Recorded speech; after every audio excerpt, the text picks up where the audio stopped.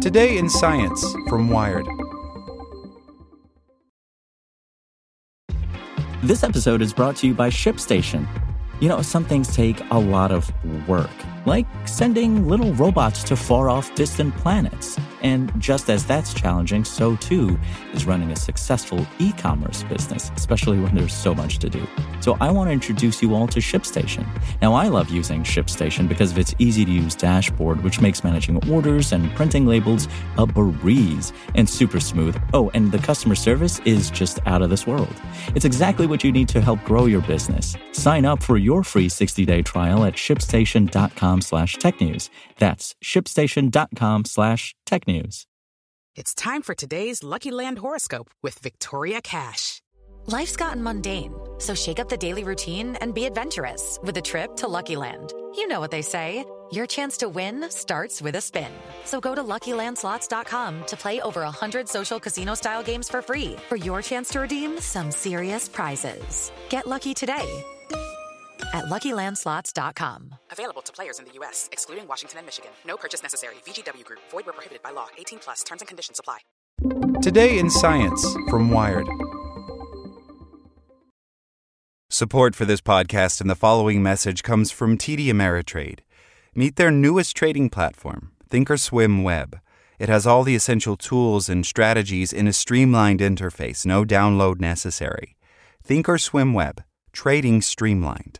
Visit tdameritrade.com/thinkorswimweb to get started.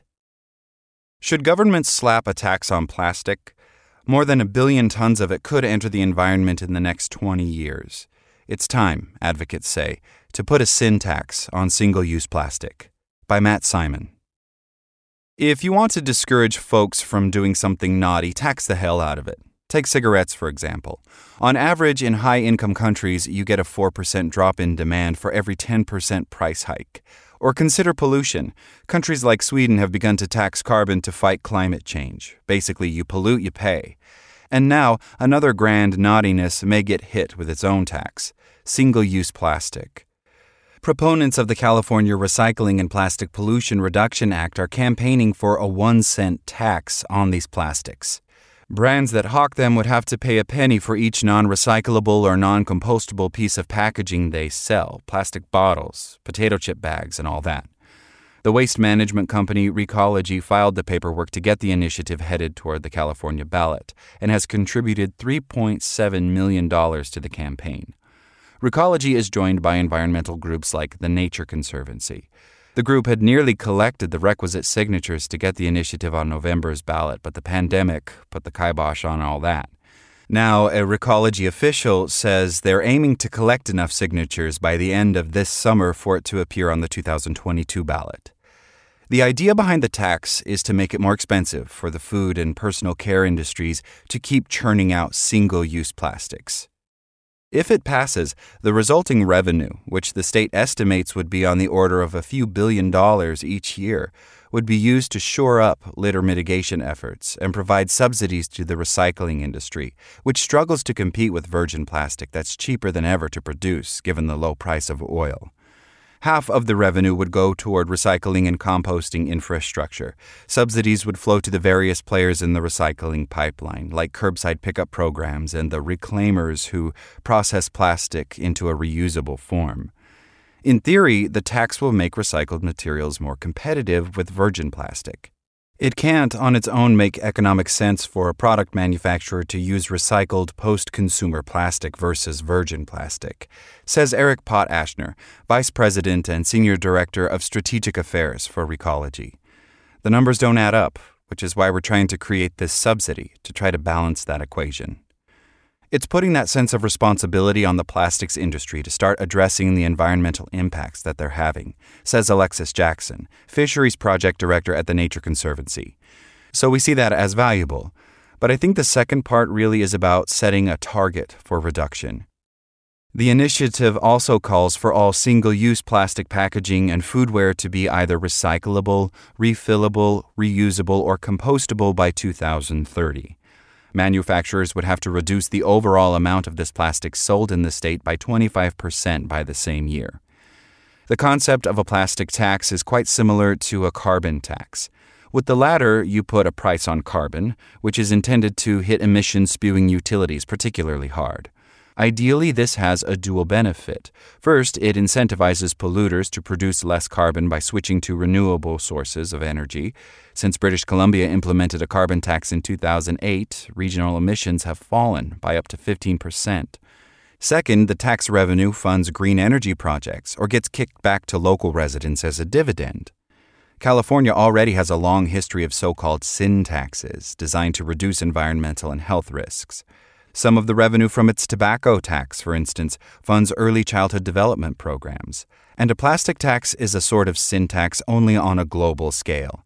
In general, a great way to raise revenue is through sin taxes, says MIT economist Christopher Niddle, who studies carbon taxes. These taxes target an externality, as economists call it. A carbon tax's externality is catastrophic climate change, and a plastic tax's is runaway pollution. That is the cost society faces, says Niddle. Layering on top a tax in that context makes the market work better. And so if the goal of this tax is to price the damage that plastic pollution causes, then you're making the market work more efficiently. So from that perspective, the tax is actually a good thing. But here's where it gets tricky. Like a carbon tax, a plastic tax may end up being regressive, meaning that it would end up imposing a bigger economic burden on less wealthy people. For example, with a carbon tax, a utility might get dinged for spewing CO2 and then pass those costs on to the ratepayer in the form of a higher bill. This would disproportionately affect the poor, who spend a larger percentage of their income on energy.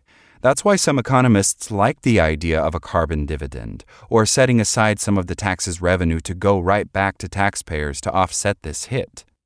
The proposed California plastic tax, on the other hand, would use its revenue to juice the recycling industry and develop local pollution mitigation programs.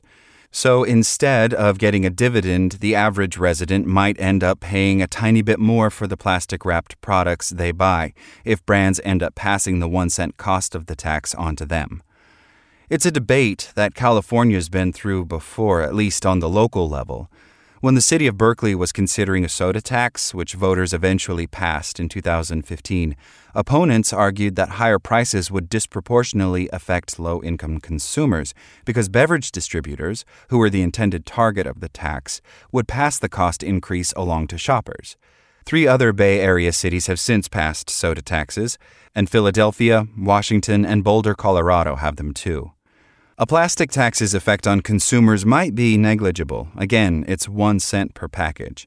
But Recology's Pod Ashner acknowledges that building in even a tiny price increase will help discourage plastic use.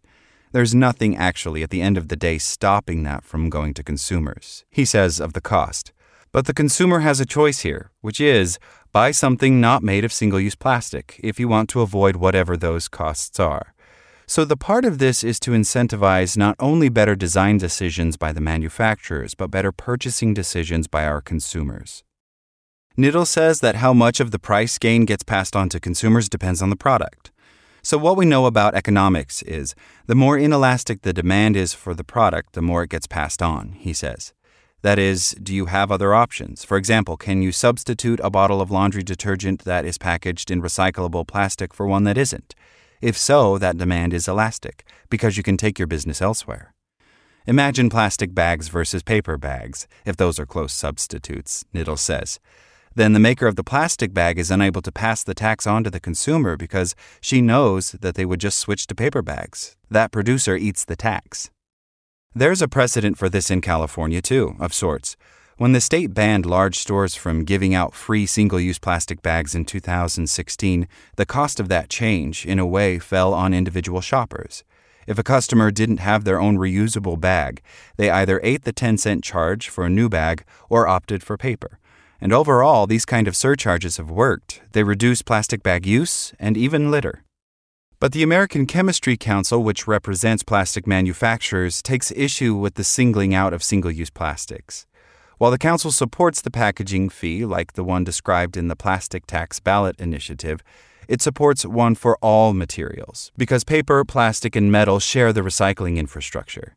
Applying fees only to plastic packaging, as California's ballot initiative is currently drafted would do, would likely result in shifts in other types of packaging, which would significantly increase environmental impacts, especially greenhouse gas emissions, says Keith Christman, Managing Director of Plastic Markets at the ACC.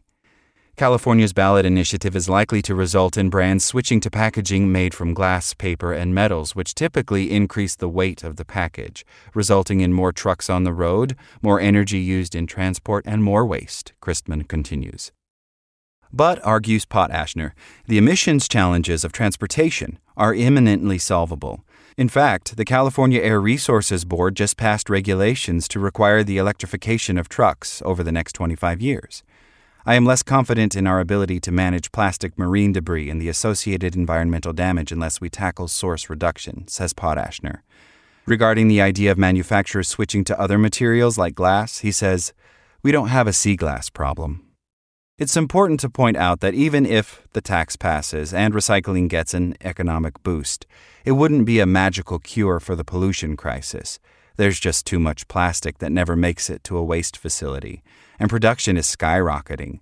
Without drastic action to stem the flow, 1.3 billion metric tons of plastic waste could pour into the environment in the next 20 years, according to a recent study published in Science by an international team of scientists that included researchers at Oxford University and the Pew Charitable Trusts. Even with immediate drastic action, they concluded, that figure could be 710 million metric tons. We know that we can't recycle our way out of the plastic crisis, says Christy Levitt, plastics campaign director at Oceana, a conservation nonprofit that funded the ballot initiative. Even if you can increase recycling, there's no way that it can keep pace with the amount of increased plastic production. That's going to lead to more pollution going into the oceans. Can 1 cent here and there do that much to prevent that dire destiny? It's going to take at least another election cycle to find out. Like what you learned? Subscribe everywhere you listen to podcasts and get more science news at wired.com/science.